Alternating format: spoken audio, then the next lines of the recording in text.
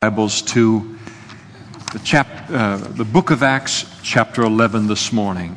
Sunday morning we're studying the book of Acts together, and we come now to chapter 11. If you're with us this morning and you don't have a Bible, just wave to the men that are coming up the aisles right now with Bibles, and they'll get one to you. It'll be marked to our passage this morning. And then please, if you don't own a Bible, make that Bible a gift from the Lord to you today.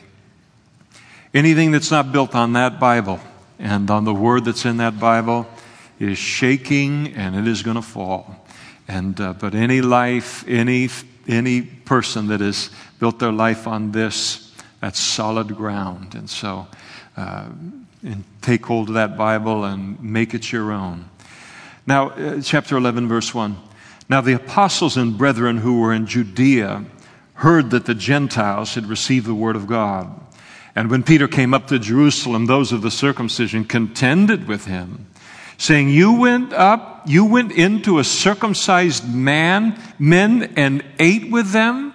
But Peter explained it to them in order from the beginning, saying, I was in the city of Joppa praying, and in a trance I saw a vision, an object descending like a great sheet let down from heaven by four corners, and it came to me. And I observed it intently and considered. I saw four-footed animals of the earth, wild beasts, creeping things, and the birds of the air. And I heard a voice saying to me, Rise, Peter, kill and eat.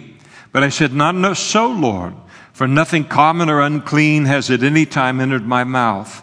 But the voice answered me again from heaven, What God has cleansed you must not call common. Now this was done 3 times, and all were drawn up again into heaven. And at that very moment 3 men stood before the house where I was having been sent to me from Caesarea. And then the Spirit told me to go with them, doubting nothing. And moreover, these 6 brethren accompanied me, and we entered the man's house. And he told us how he had seen an angel standing in his house, who said to him, Send men to Joppa and call for Simon, whose surname is Peter, who will tell you the words by which you and all your household will be saved. And as I began to speak, the Holy Spirit fell upon them, as upon us Jews from the beginning. And then I remembered the word of the Lord and how he said, John indeed baptized with water, but you shall be baptized with the Holy Spirit. And if therefore God gave them the same gift as he gave us when we believed on the Lord Jesus Christ, who was I that I could withstand God? And when they heard these things, they became silent. And then they glorified God, saying, Then God has also granted to the Gentiles repentance to life. Christian life is one long revelation of the next thing God is teaching us. Lord, thank you so much for this passage, and thank you so much for all that you want to speak to us into our relationship with you, our understanding of you, Lord. We pray that you would use this time in your word to thoroughly furnish each of us unto every good work that you have called us to. We see the times and the seasons all around us, Lord. We see the instability of the world around us. And we see only one kingdom that is not being shaken, and that is the kingdom you want everyone to come into, the kingdom of God. And so continue to teach us about that kingdom and our place in it, Lord, and how to be effective in all of that, in being used by you to introduce the opportunity to be a part of it to everyone in this world. And we ask all these things in Jesus' name. Amen. Please be seated.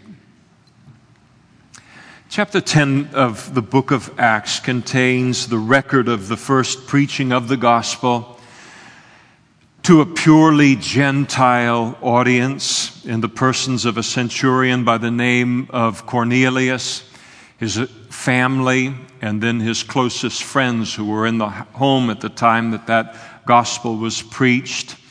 And then the salvation that resulted from that preaching of the gospel and the baptism with the Holy Spirit, the filling of the Holy Spirit that happened immediately upon their conversion, And all of this was a monumental event in the history of Christianity. And if you doubt it, just look at the sheer amount of space that the Holy Spirit commits to this particular record. All of chapter 10 and most of chapter 11 in elaborating all of this. More space given to it than the conversion of Saul of Tarsus. More space given to it than even the events on the day of Pentecost. Now, it would be very, very easy to view chapter 11 as just kind of a mere repetition of the events of chapter 10, but it isn't. There's a difference between the two chapters. Chapter 10 is a record of these events from the vantage point of heaven, while chapter 11 is given to us from the perspective of Peter. And throughout Peter's account, he is determined to make very, very clear that all of the events that he is recounting in chapter 11, all of these events occurred as a result of the Holy Spirit. There's a contention that occurs as Peter completes his ministry tour that he's on. Having left Jerusalem, he goes to Lydda, close to the coast of the Mediterranean Sea, then to Joppa, right on the coast of the Mediterranean Sea in Israel, goes north then to Cornelius' house in Caesarea, right on the Mediterranean Sea. And as he finishes this kind of missionary tour that he's in the middle of, he returns back into the city of Jerusalem. But before he returned to Jerusalem, word had gotten out of his conduct on this tour, and most especially surrounding the salvation of Cornelius and his household, and all of that news now that he had gone to preach to Gentiles, that he had even eaten with them, that they were now saved as a result of the listening to the gospel, baptized in the Holy Spirit. That came back to the apostles and other Jews, the Christian Jews who were in Jerusalem. And upon Peter's arrival then in Jerusalem, a group of Jewish Christians known as the circumcision, they were a very legalistic section of the body of Christ at that time. They brought their legalism with them out of their old life into their new Christian life, and they weren't quite cured of it yet. And so they carried the idea that, yes, people are saved on the basis of putting their faith in Jesus Christ, but they also must be circumcised according to the law of Moses. And so they contended with Peter over his recent activities surrounding the salvation of Cornelius, a Jew, uncircumcised as a result, and his household. Their complaint is recorded there in verse 3, "You went in to uncircumcised men and ate with them." Now, some people and commentators look at that particular statement and they declare that these that were of the circumcision, that they weren't concerned so much that Cornelius and his family got saved, but they were most upset about the fact that Peter had gone in and eaten with the Gentiles. And I think that's to miss the larger picture of what it is that's going on here. I don't think that their complaint is really that specific. Clearly, by their statement in verse 18, where they declare, "Then God also has granted to the Gentiles repentance to life," reveals that their contention with Peter had not only to do with his eating with the Gentiles, but over the fact that the Gentiles could be saved at all. And they're upset with Peter. They are genuinely upset with Peter. They call him on the carpet for what it is that he has done. We're told that they contended with him. The word literally means to pick apart. And so they began to pick apart his actions. It speaks of criticizing. They begin to criticize him. How could you as a Jew do this? And so forth, whatever the form of the conversation took. And poor Peter, what a miserable place to be. I mean, he's just trying to listen to God, do what God has told him to do, and this is what, comes his way. But I don't think that all of this hit him unexpectedly. He wasn't blindsided by it. When he gets the word from the Holy Spirit that he's to go to Caesarea and that the Holy Spirit is up to something, he has the idea that the Holy Spirit is up to something that might be controversial. for the average Jew and even the average Jewish leader at this time. So he takes with him 6 other Jewish Christians with him to be a witness of whatever happens, whatever God's going to do, so that he wouldn't be alone in verifying the facts. Further, when he's in this hearing before these men that made up the circumcision, he brings those 6 witnesses with him. He anticipated that God was going to do something that was going to kind of ruffle their feathers, and he wanted to have some support in all of them. He knew he'd have some splaining to do, in the words of Ricky Ricardo, concerning what had just happened. Now, Peter, in his defense, it's described for us in verses 4 through 17.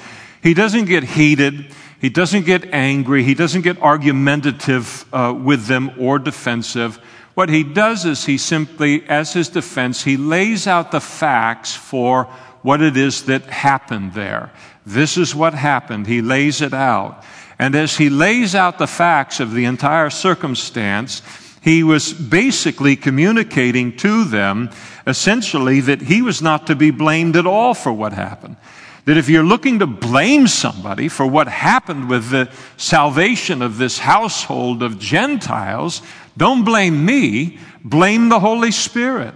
Because he declares in verse 12 that it was the Holy Spirit who gave him the vision. It was the Holy Spirit who told him to accompany these men that had been sent as messengers back to Cornelius' house, doubting nothing. God was communicating to him, Peter, I'm in this. It was the Holy Spirit, verses 15 through 17, who fell upon Cornelius and all who were in his home at the preaching of the gospel, and then not only saved them, but then baptized them with the Holy Spirit. And he puts the Holy Spirit, if you're ever in trouble and you're on the right side of the Holy Spirit and somebody else isn't, put the Holy Spirit between you and them. And that's exactly what he does. Now, to their credit, these men of the circumcision, they listened to Peter, and they listened very honestly, they listened very intently, open heart, and even though all of this cut right across their very, very considerable religious and cultural biases, they did accept that this was the work of the Holy Spirit and that God had granted salvation to the Gentiles as well as the Jews.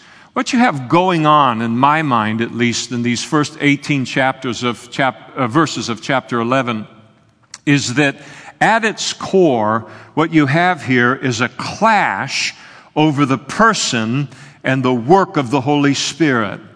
And Peter makes it very clear to them that while they think they have a problem with him, the real problem that they have is with the Holy Spirit. Again, in verse 12, it was the Holy Spirit, he said, who gave him the vision, told him to accompany these messengers back to Caesarea. And then it was the Holy Spirit who fell upon Cornelius and everyone who was in the house, not only saving them, but further baptizing them in the Holy Spirit. And he repeats the Holy Spirit almost as often as he can within the passage. The Holy Spirit, the Holy Spirit, the Holy Spirit. Once in verse 12, then again in verse 15, then again in verse 16. And at the heart of this dispute is the fact that the Holy Spirit violated the cultural and religious biases of this legalistic sect within early Christianity known as the circumcision. I think that it's very important to understand about each of us individually concerning ourselves, that when we become Christians, that I would venture to guess all of us do, but I'll be on the safe side and say merely that most of us bring into that Christian life, we bring with us very strong cultural and religious and personal biases into our personal relationship with God. We bring our history. We bring our personalities. We bring our upbringing. We bring our indoctrination, whether secular or religious. We bring an awful lot of baggage that has nothing to do with God and that God isn't interested in keeping in our lives, all of us bring that into Christianity and into our relationship with the Lord. For those who contended with Peter from their previous religious background, they brought the conviction that no one could ever have a covenant relationship with God except that they would also be circumcised. And they brought that over into their relationship with Christ and the idea that a person is not saved through faith alone, but a person must also be circumcised. That belief strongly held conviction by this group of men, and doubtless a comparable group of women. But this belief had no basis at all in Christianity. They brought it with them into their Christian life. And in fact, that belief was completely contrary to what the Bible teaches concerning Christianity. Paul wrote in his letter to the Galatians, in chapter 5, verse 6, he said, "For in Christ Jesus, neither circumcision nor uncircumcision avails anything, but faith working through love." He would write also to the church at Colossae, and he said, where in Christ, concerning the relationship with Christ and being in Christ, there is neither Greek nor Jew, circumcised nor uncircumcision, barbarian, Scythian, bond or free, but Christ is all and in all. Each of us, as Gentiles, and I suspect that most of us are Gentiles in this room, and a Gentile is simply a non-Jew. But each of us, even as Gentiles, maybe not raised in a Jewish Orthodox kind of upbringing as they kind of had, each of us can bring ideas about God that He may or what He may or may not do, and things that have no basis in Scripture, but that we bring along with us into our Christian life, and then we treat them as truth until the Holy Spirit then exposes them to be our own biases and then frees us from them. And I don't think there's a single Christian that misses that. I think from speaking for myself, I have no doubt that I still possess, after all of these years, certain biases that are still trying to attach themselves to me as I am on this pilgrimage in life, that try to attach to me on a weekly basis, that the Lord is constantly purging away, because it has nothing to do with my identity in Christ and nothing to do with how He wants Christianity to be represented in the world. Classic examples of things that can sometimes attach to our lives, or even attach to Christians as a whole, or people's understanding of Christianity. Sometimes they'll do polling on, they're always trying to keep track of how educated Christians are in the Bible, in their Bible knowledge. And I usually read those things when they come out, and then tell Karen to remove all sharp objects from the household. It's always very, very dismal and very, very discouraging what's happening in terms of the average Christian's understanding of the Word of God. But sometimes there'll be people will believe things like cleanliness is next to godliness, that's a verse within the Bible, but it's a cultural invention. It's good hygiene. I'm putting it down. If you've ever been on an elevator and kind of felt that saying came to your mind, but to realize that it's not in the Bible. Cleanliness is good hygiene isn't necessarily a sign of spiritual purity or godliness. Got another statement like, God helps those who help themselves. No. The Bible encourages diligence, faithfulness, hard work from one end to the other. We are to be that. But the Bible actually teaches that for the most part, God helps those who can't help themselves. It's when God pushes us beyond our own resources, and then He extends His resources to us. And the fact of the matter is that we rarely rely on God or resort to Him for help until we're finally kind of incapable of helping ourselves in whatever situation that we're in. I think that each of us, I think I'm safe in projecting this upon you, in myself, is that each of us came into our Christian life with some kind of self-originating definition of holiness that we brought with us. The idea, like those of the circumcision maybe, and however it fits in our culture, that a truly godly person would never eat with or have a close personal relationship with an unsaved person. Or that no godly person would ever watch television or listen to the radio or dance or wear makeup and so forth. And these kind of things that we've seen even recently in church history in the United States of America were marks of spirituality that dominated people's thinking even more than a relationship with God. And yet they did not come from the Word of God. They were cultural biases, personal biases that got introduced into the church and that were brought in by obviously some kind of a collective mass that agreed with it enough to elevate these things to the position that ultimately they gained. In our passage, you have two types of Christians, one represented by Peter and the other represented by the circumcision, and who have very, very different views of the Holy Spirit and what they believe the Holy Spirit can do and cannot do, and what they believe that He will do or He will not do. And Peter believed in verse 17 that the Holy Spirit was free to do as He pleases, and that to resist the sovereignty of the Holy Spirit was to resist God or to withstand God.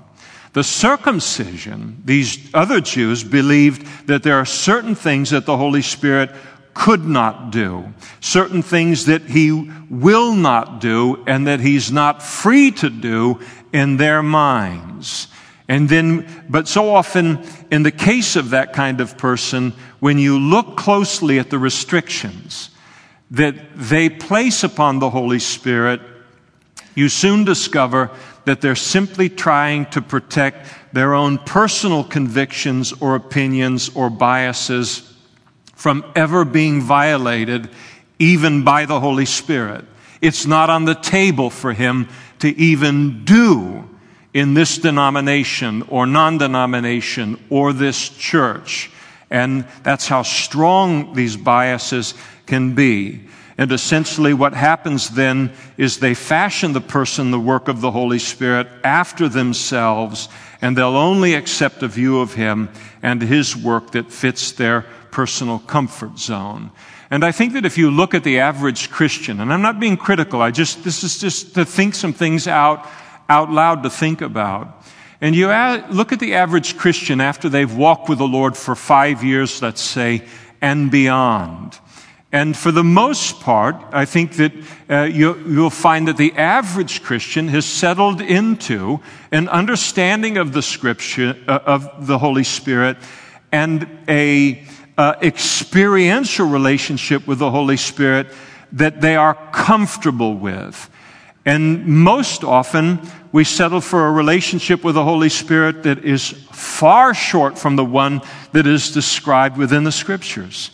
But our personal biases, our personal comfort level, our willingness to go this far and no further, even if it's the Holy Spirit who is trying to do that in my life, we establish that and then we settle back into it. And the nice thing about the Holy Spirit is He won't give up on us, just like He wouldn't do with Peter. Peter, when he talks to them about what happened at Cornelius' house, he says, listen, essentially, I'm just like you. The Holy Spirit took me there kicking and screaming. I'm not the hero of this story. And the salvation of the Gentiles in that house, I was as prejudiced against them and as narrow-minded toward the Holy Spirit as ever you were.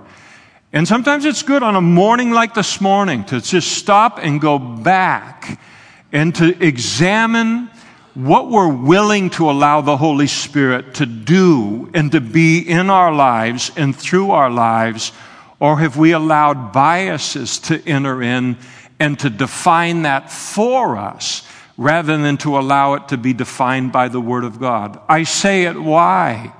Because I feel the pressure in the temptation in my own bones and in my own life, but to observe that by and large, there is so often with a person who begins very open to the things of the Holy Spirit, excited about things, growing in these things, God is using them, and then to run into them some years later and so forth, and they are far away from. Not only did they not build upon this understanding of the Spirit and experience with the Holy Spirit, but they have now neglected that and found a completely different place that they're going to settle in for the rest of their 70.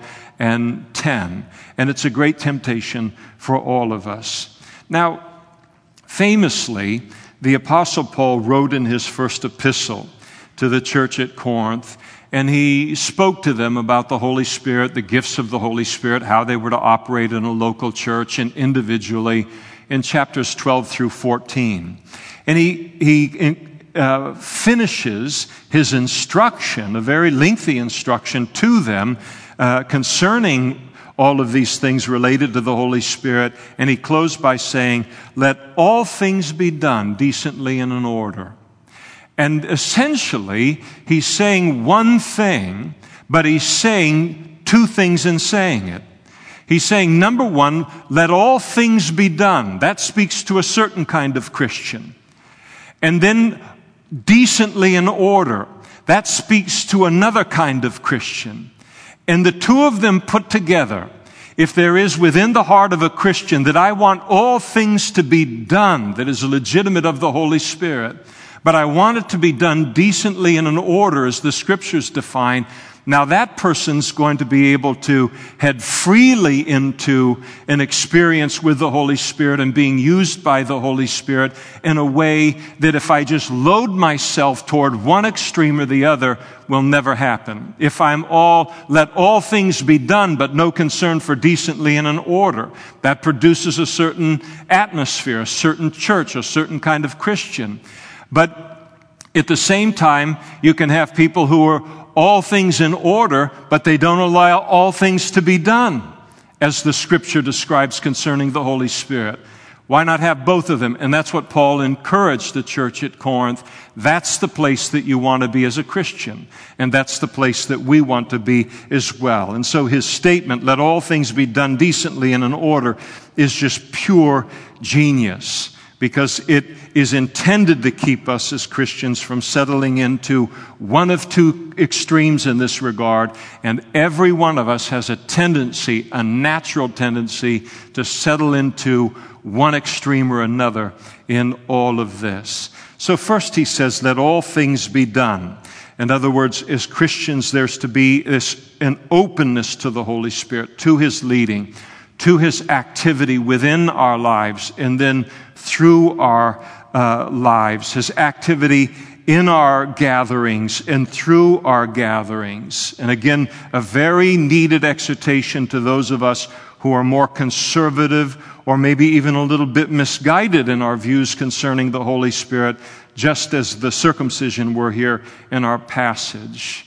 We define where in that category our temptation is to define the Holy Spirit, what He can do, what He cannot do, based upon our own opinions. Based upon, well, I think He should, I don't think He should, I think He will, I don't think He will. Or we base it upon our own comfort zones or our own personality and our own personal preferences. And then we take all of those things together. We put Him in that box of our prejudices and our personality and our personal preferences and our comfort zone. And we take the Holy Spirit, put Him in that box for His good and for our good. And then we keep Him safely away from us doing anything unexpected or supernatural. And then we proceed to forget about Him entirely, unless He keeps Himself before us. And then we proceed to live a Holy Spirit-less life, or far short of the one that God has for us. And then, amazingly, we will proselytize other people into holding the same view and teach against the baptism with the Holy Spirit or the fullness of the Holy Spirit or being refilled with the Holy Spirit or the legitimacy or the importance of the gifts of the Holy Spirit and so forth. But then there's another kind of Christian who is more than open to the person and the ministry of the Holy Spirit. And they so desire some manifestation of the Spirit in their lives and in the church services that they throw all discernment out the window, all order out the window. And so the church service then has the potential to become a free-for-all. And so nothing is being tested by but what is being said or ascribed to the Holy Spirit, and none of the activity, all of the words where these things are coming from and what's being said in the name of the Lord, not getting tested by whether is that of the Holy Spirit, is that of the human spirit, that is the flesh, is it of the world, where is this thing coming from? And that's what was happening in the church at Corinth.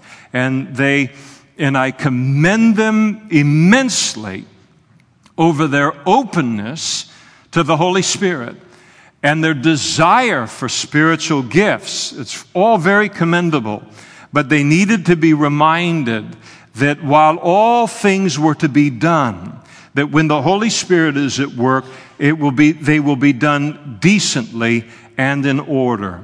Otherwise, anything and everything can be ascribed to the Holy Spirit, even things that don't have anything to do with the Holy Spirit, things that He would never play a part in. And I've been a Christian for a little while, and I've seen a few fads come through the church, and not just peripheral kind of things that were isolated to some one church or two church or something like this, but fads related to the Holy Spirit that has swept through the whole body of Christ. And maybe not everybody practiced those things, but they were confronted with it. I think some time ago, I remember when that whole holy laughter phase went through the body of Christ, where the Holy Spirit supposedly would come upon someone so strong in the congregation that they would just begin to laugh, uncontrollably begin to laugh in the church service. And then it would become infectious, and other people would begin to laugh. And all of this was a manifestation that the Holy Spirit showed up, until finally the entire room is laughing, and all of it being ascribed to the Holy Spirit. Here you have the preacher maybe teaching on the fear of God. It means nothing. There's a complete disconnect in all of it. The entire room is laughing, so-called, in the Spirit. And then following that, there was the barking in the Spirit, where people actually began to bark during the services, and that somehow this was a revelation that the Spirit had shown up. And then finally, there was, beyond that, there was the roaring in the Spirit, people getting down on all fours on the floor, roaring like a lion. After all, Jesus is the Lion of the tribe of Judah, and so, why wouldn't you do something like that? And why wouldn't the Holy Spirit do something like that? And then it moved on to getting drunk in the Spirit, where people were sitting in a pew and like they're on a bar stool or something, and they become like so inebriated in the Holy Spirit they can't even stay in the seat, and they're falling off of the seat and into the aisle, and some of them begin to try to walk, and they're falling all over the place, and then it spreads from pew to pew and aisle to aisle on the whole thing, and people are walking around drunk in the Spirit, and all of this being ascribed to the Holy Spirit. And then one of my favorites, because I had actually hoped that this might be true, that God, where He was working in a person's life or in a congregation, that He would automatically turn all of our silver fillings in our mouth into gold fillings. Why would a king's kid have silver fillings when God owns the cattle on 1,000 hills and can make them gold fillings and all? And these kind of things that when we look back on them, most of us cringe at the memory of all of this. But I'll tell you, as awful as that kind of thing is, and it is awful in its own way, because it's a heavy thing to represent God in the world and to represent the Holy Spirit in the world. But as dangerous as those kind of excesses are, I think it's just as dangerous to refuse to allow the Holy Spirit the room and the freedom to be who He is and what He wants to be in this world, and especially among His people. And so we stop at a time like this and we just ask ourselves, when there's so much in play, and when there can be so confusing to understand what really is of God, is it safe to yield to the Holy Spirit? What will the Holy Spirit look like in my life, and so forth? Are there any guidelines or safeguards that we can operate from as Christians if we desire to be open to the fullness of the Spirit in and through our lives, that will help us to know whether something is really, truly of the Holy Spirit or whether it isn't? And thankfully, there are. And these boundaries, God lays out some boundaries within the Scripture that allow us to experience an even greater freedom and openness to the Spirit. We don't oftentimes think about boundaries as allowing greater freedom. We think that these things are contrary to one another, but it's not true. It's not true in life, and it's not true in the physical life or true in a spiritual life. Boundaries, so often, when they're properly placed, they allow a person a greater freedom in an area of their life than they would ever otherwise know. I remember reading an article many years ago, and true story, about an elementary school where this elementary school in this large city was located on a very, very busy street. And somehow the school board, after some time, they decided to put a cyclone fence up around the entire school, including a fence that would go along the road and separate the playground from the busy road and the sidewalk there. And the very first recess, something happened that was very dynamic. They put the fence up. In the very first recess, they discovered and noticed what they hadn't noticed before, that prior to putting the boundary in place, all of the children played at recess huddled up against the safety of the buildings. But as soon as there was a fence between the playground and the danger of the road, they released completely and began to play in the entirety of the playground. And it's the same thing so often as it relates to the Holy Spirit, and where the erection of kind of these fences or these boundaries that are put here in Scripture, they don't hold us back from experiencing the fullness of the Holy Spirit or His work. It allows us to take a deep breath, to realize that this is safe, and then to fully experience Him in a way that we might not otherwise do. And so it is concerning the person and the work of the Holy Spirit. Let me list for you a number of safeguards that the Scripture give us in this regard that allow us to fully release to the Holy Spirit without any reservation within our life. Number one, the Holy Spirit will never do anything that violates the Word of God. He'll never do that. He'll never call us to do something like that. He will never do that. He is the author of the Word of God. And what the Holy Spirit did in the saving of the Gentiles in Caesarea was completely in line with God's Word. Nothing bizarre about that at all. Jesus had spoken and given the Christians a great commission. All authority has been given to me in heaven and in earth. Go therefore and make disciples of all nations, baptizing them in the name of the Father, the Son, the Holy Spirit, teaching them to observe all things that I've commanded you, and lo, I'm with you always, even to the end of the age. All the way back in Genesis chapter 19, when God called Abram, later to become Abraham, the father of the Jewish nation, God spoke to Abraham and said, I will bless those who bless you, I will curse him who curses you, and in you all of the Jews in the world will be blessed. No, he didn't say that.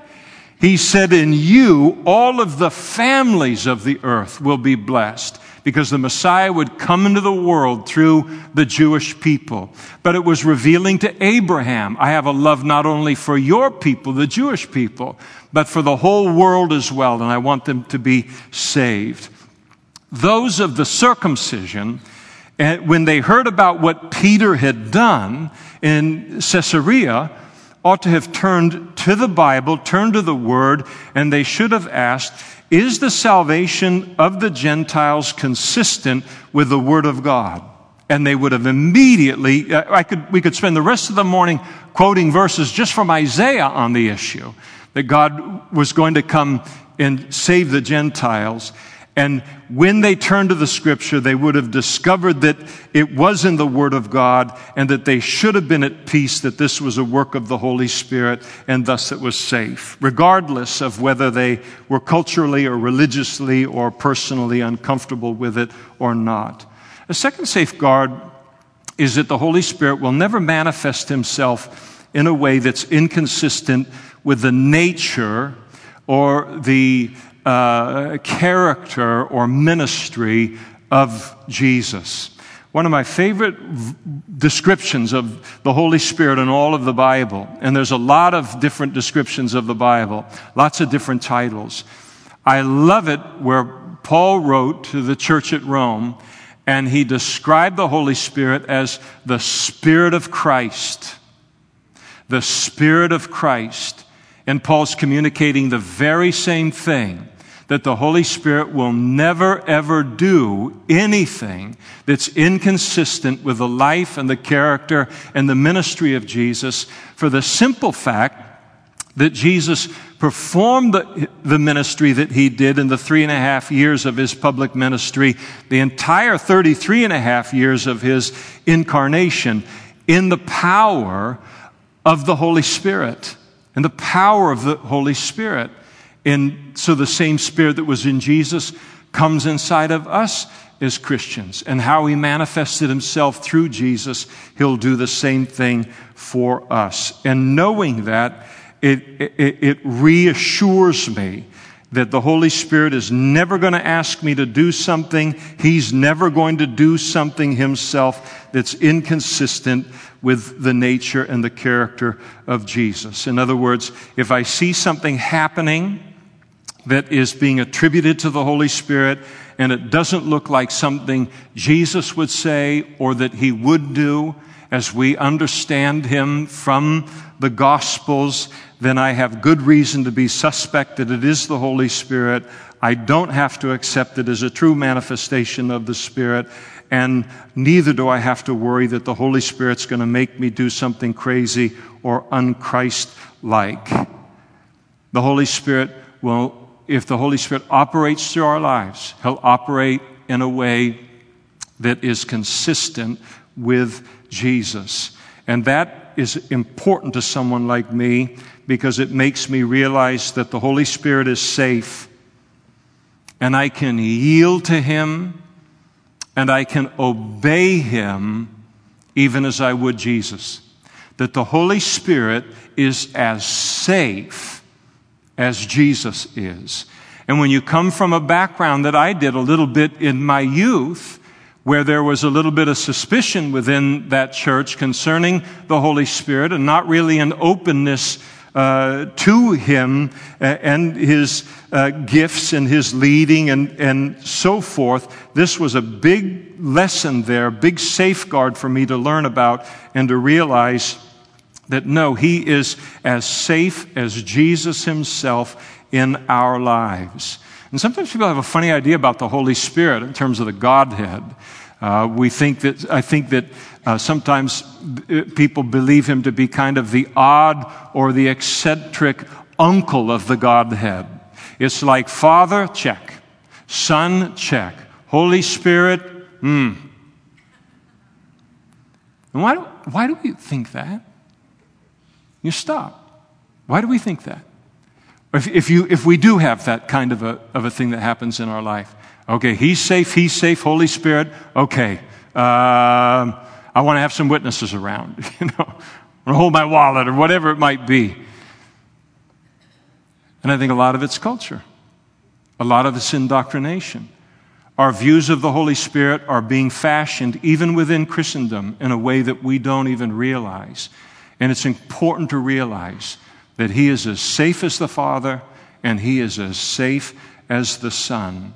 And so, when we put holy laughter or barking in the Spirit or roaring in the Spirit or getting drunk in the Spirit, we put it to the test of, is this something that Jesus would do? Does this look like his character? and his nature in the Gospels, and we realize he wouldn't get within 1,000 miles of that. And then we're able to look at that and realize it's not a true manifestation of the Spirit. And it's helpful.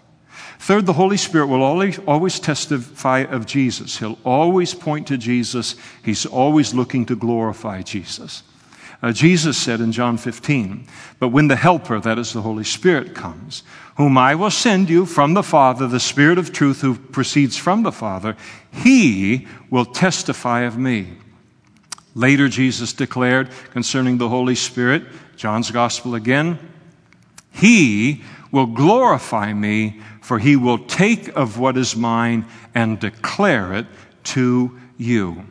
The Holy Spirit points people to Jesus. He testifies to Jesus. He loves to make much of Jesus. He adds his amen to any environment or any situation that Jesus is being well spoken of, where he is being glorified. The Holy Spirit immediately comes in and he begins to get involved in that. And he's not just interested in glory, he's interested in being involved in any kind of individual life or any environment where that is happening. He is not interested in glorifying a man or men or women or human beings or a church or a denomination or a non-denomination. He loves to glorify Jesus and to testify to Jesus. And the moment that a church or a church service or a minister becomes about something else, the elevation of man or men rather than God, then the Holy Spirit he withdraws his testimony, he withdraws his witness and his participation. He will not be a part of it. Do you know the single greatest thing that we can do in order to invite the Holy Spirit to be as active as he can be in our church services and in our individual lives is to make much of Jesus. And the more that we make of Jesus, the more that we speak of Jesus, the more we give the Holy Spirit to testify to concerning him in people's lives. And it isn't just on a church level. It happens on an individual level. This leading of the Holy Spirit. You start to talk to somebody about the Lord, start to mention Jesus, and you realize there's a supernatural dynamic that's come alongside me now, and it's the Holy Spirit.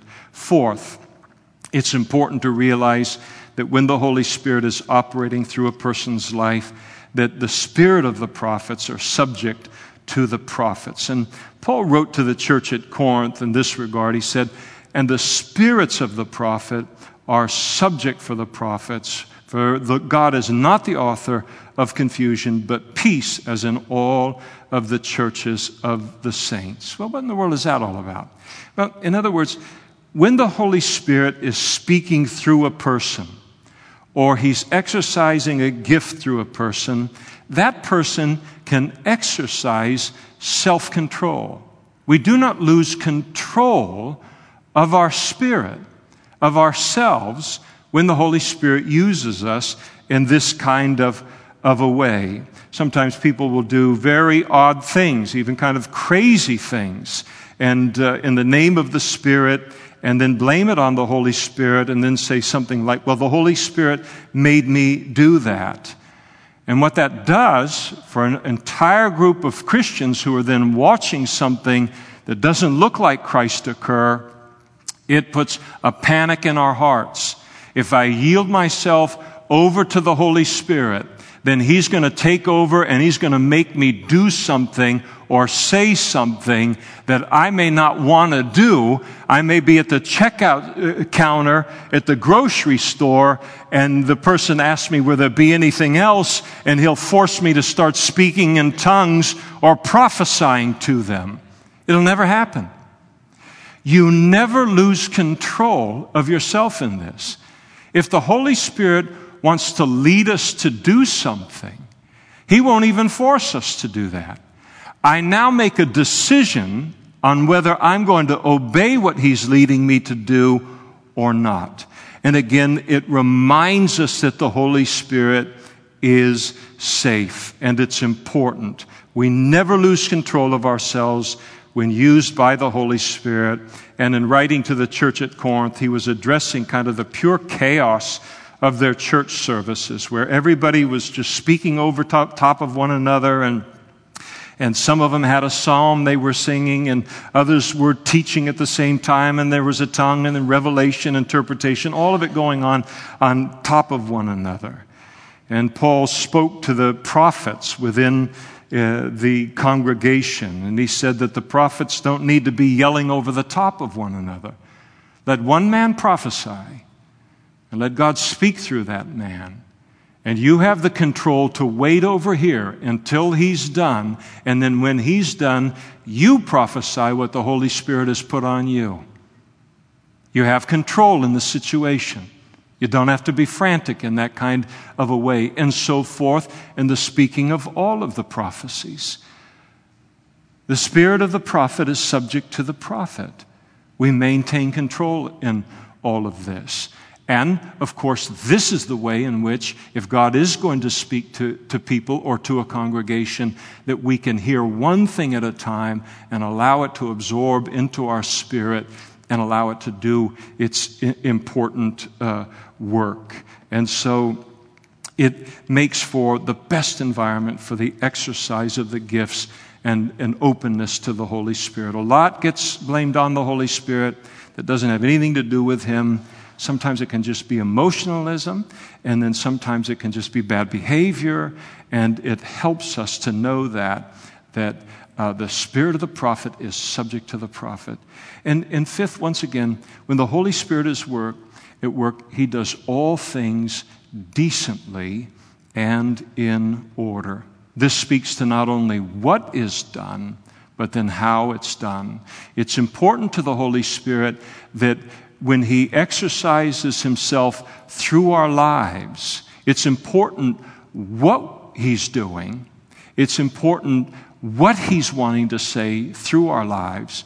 But it is also very important to Him how that comes forth to a congregation and how it's witnessed before the world. And again, at the church in Corinth, what they were doing was right, the exercise of the spiritual gifts, but they were doing it, how they were doing it was not under the control of the Holy Spirit. And I think that some of these things are just very important. They put that fence up around that schoolyard, and they let us know where the boundaries are, what's safe, so that we will then feel free to experience the fullness of what is legitimately of the Holy Spirit. Now let me close very briefly on this statement of Peter there to finish verse 17 when he closes his entire presentation to these of the circumcision, and he said, "Who was I that I could withstand God? You guys are trying to put me on the carpet for this? Who was I that I could withstand God? Who was I to resist God?" And it's a good question. Anybody can resist God. You can't resist God and win, no matter how powerful you are. I mean, you look in the Scriptures, Pharaoh learned that. More power than perhaps any man in all of human history. And God said, "Let my people go." He wasn't interested, and he liked the slave labor. He let them go. He let them go. You can't resist or withstand God and win. It just won't happen.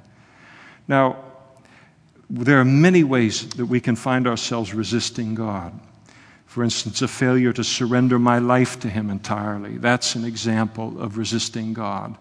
But here, and I think it's very important to notice, Peter makes the statement in the context of the work of the Holy Spirit. And the point that he's making to these Christians who are misguided and growing in their understanding of things is that it's important that we do not find ourselves resisting God in this area of the Holy Spirit by elevating our own religious and cultural and personal biases to the point that we reject the legitimate ministry and work of the Holy Spirit in our lives and through our lives. God, help us to be more open to the person and the work of the Holy Spirit than we ever have been before.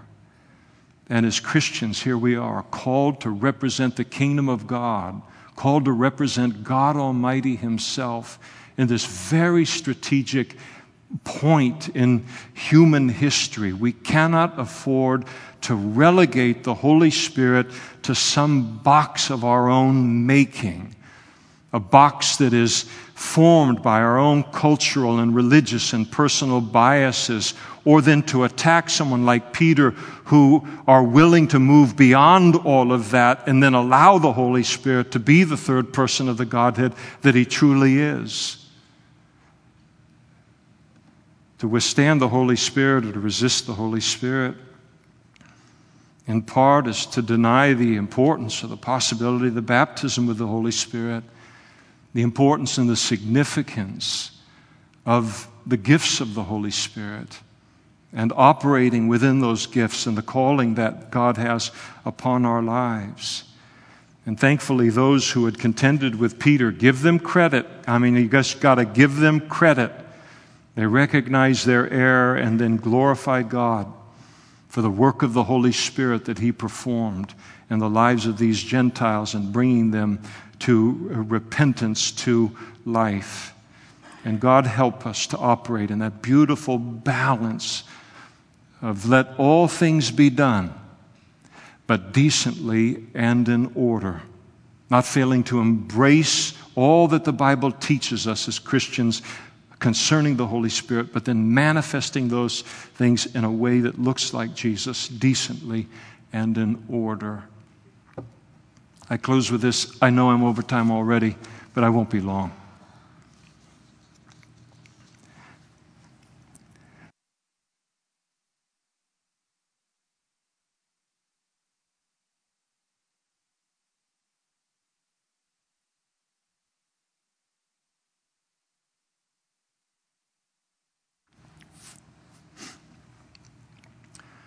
No matter what your experience, and my experience is with the Holy Spirit,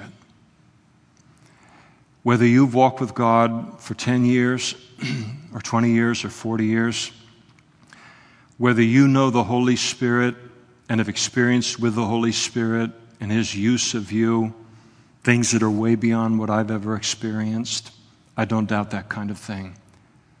But what I do know is that with the world changing the way that it is all around us, that we're going to need to grow in our understanding of the person and the work of the Holy Spirit, no matter how well we know Him, even more in our lives.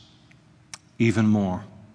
A greater sensitivity to His voice, to His leading, a greater openness to the gifts of the Holy Spirit, to His performing miracles through us or among us or whatever it is that He has in mind. In our generation, if it was true of previous generations because of the Judeo-Christian ethic or foundation of the United States of America, that's gone now. It's gone. And so the freedom and the ability to take the Holy Spirit, subject Him to all of our biases and our comfort zone, put Him in a box and leave Him over in a corner. Maybe other generations got away with that. We are not going to get away with that. Not in the world that we're living in. And I'm not being heavy. This is not an exhortation. This is an encouragement to realize the importance of being open to the fullness of this and to never stop growing in the things of the Holy Spirit. I have found, I mentioned it earlier in the sermon, that as we walk with the Lord, maybe after 5 years, 10 years, 20 years, we look back on this Holy Spirit side of things in our Christian life, and for many Christians, it's a distant memory. It is a memory. But that was something that I was way back then, but I've left that. And to just stop and look and say, did the Holy Spirit bring me to that place? Or have I been searching for and fashioned a Christianity and a relationship with the Holy Spirit that is comfortable for me, that matches my prejudices and it matches my cultural expectations and so forth, but I'm very, very far away from what I once was in this realm. We're going to need to know how to hear His voice, to be led by Him, to take steps of faith by Him, to receive from Him into our own personal relationship with God in spirit like never before. It's so important that both of those things mark our lives. Let all things be done. And then there's the safety factor, decently and in order. And if you have moved into a Christian life where the dynamic of the Holy Spirit is something that is a distant memory, or it's something that you've said, no, it was never a memory because I've never allowed that. I've never been open to Him to have any kind of freedom in my life, then to reconsider that. It will not be an option for us. Because if revival does not come, there's either revival or rapture. That's the only hope for the world. I know some of you are just like way into this election. God bless you. But that election is not going to fix the problems of this world. I don't care who gets elected. That's still $19 trillion worth of debt in a country that is plunging morally and spiritually. As I heard somebody say in a sermon recently, when God is your problem, only God is your solution. The problem of the United States of America is God. Not that deficit, not anything else. God's got a problem. And the solution to that problem is God, is not anything else. Important for us to realize that. But the hour in which we live, the importance, let's keep growing in the fullness of the Holy Spirit. Let's stand together now and we'll pray.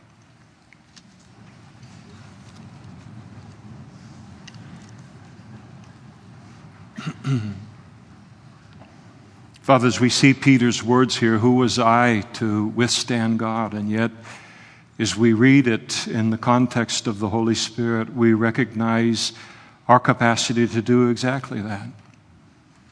To withstand you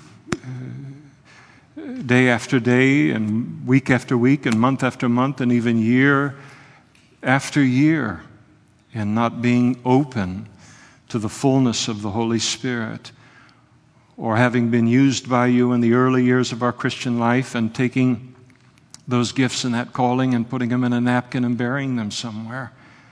And I just pray, Lord, that you take this sermon and all that it is and all that it isn't and all the messiness of it. I pray you help each and every one of us to leave this place today recognizing that we cannot afford to subject the third person of the Godhead and what He is and only He can be to the body of Christ and to us individually, and to withstand Him in any way. We pray that you take us as a church, that you take us individually by the hand, and keep taking us out into the deep water of the Holy Spirit until we can't touch the bottom, until we're in the flow of the Holy Spirit, Lord, as Ezekiel brought forth in the vision. And we pray for that, Lord. Keep us growing in this regard into the beauty and into the glory of all of it. And then also, Lord, for the sake of the world all around us, that they wouldn't be able to look at our lives and conclude that we're just some kind of a group of people that believe a certain thing about God, but they don't see any dynamic, no joy, no love, no peace, no boldness, Lord, nothing to speak of your Spirit. Would you help us from settling into that kind of a Christianity, something that we are all prone to do, Lord? Take us. We ask you, Lord, as a church, take us deeper and more fully into these things, we pray, and we ask it in Jesus' name. Amen. Samuel, would you close us?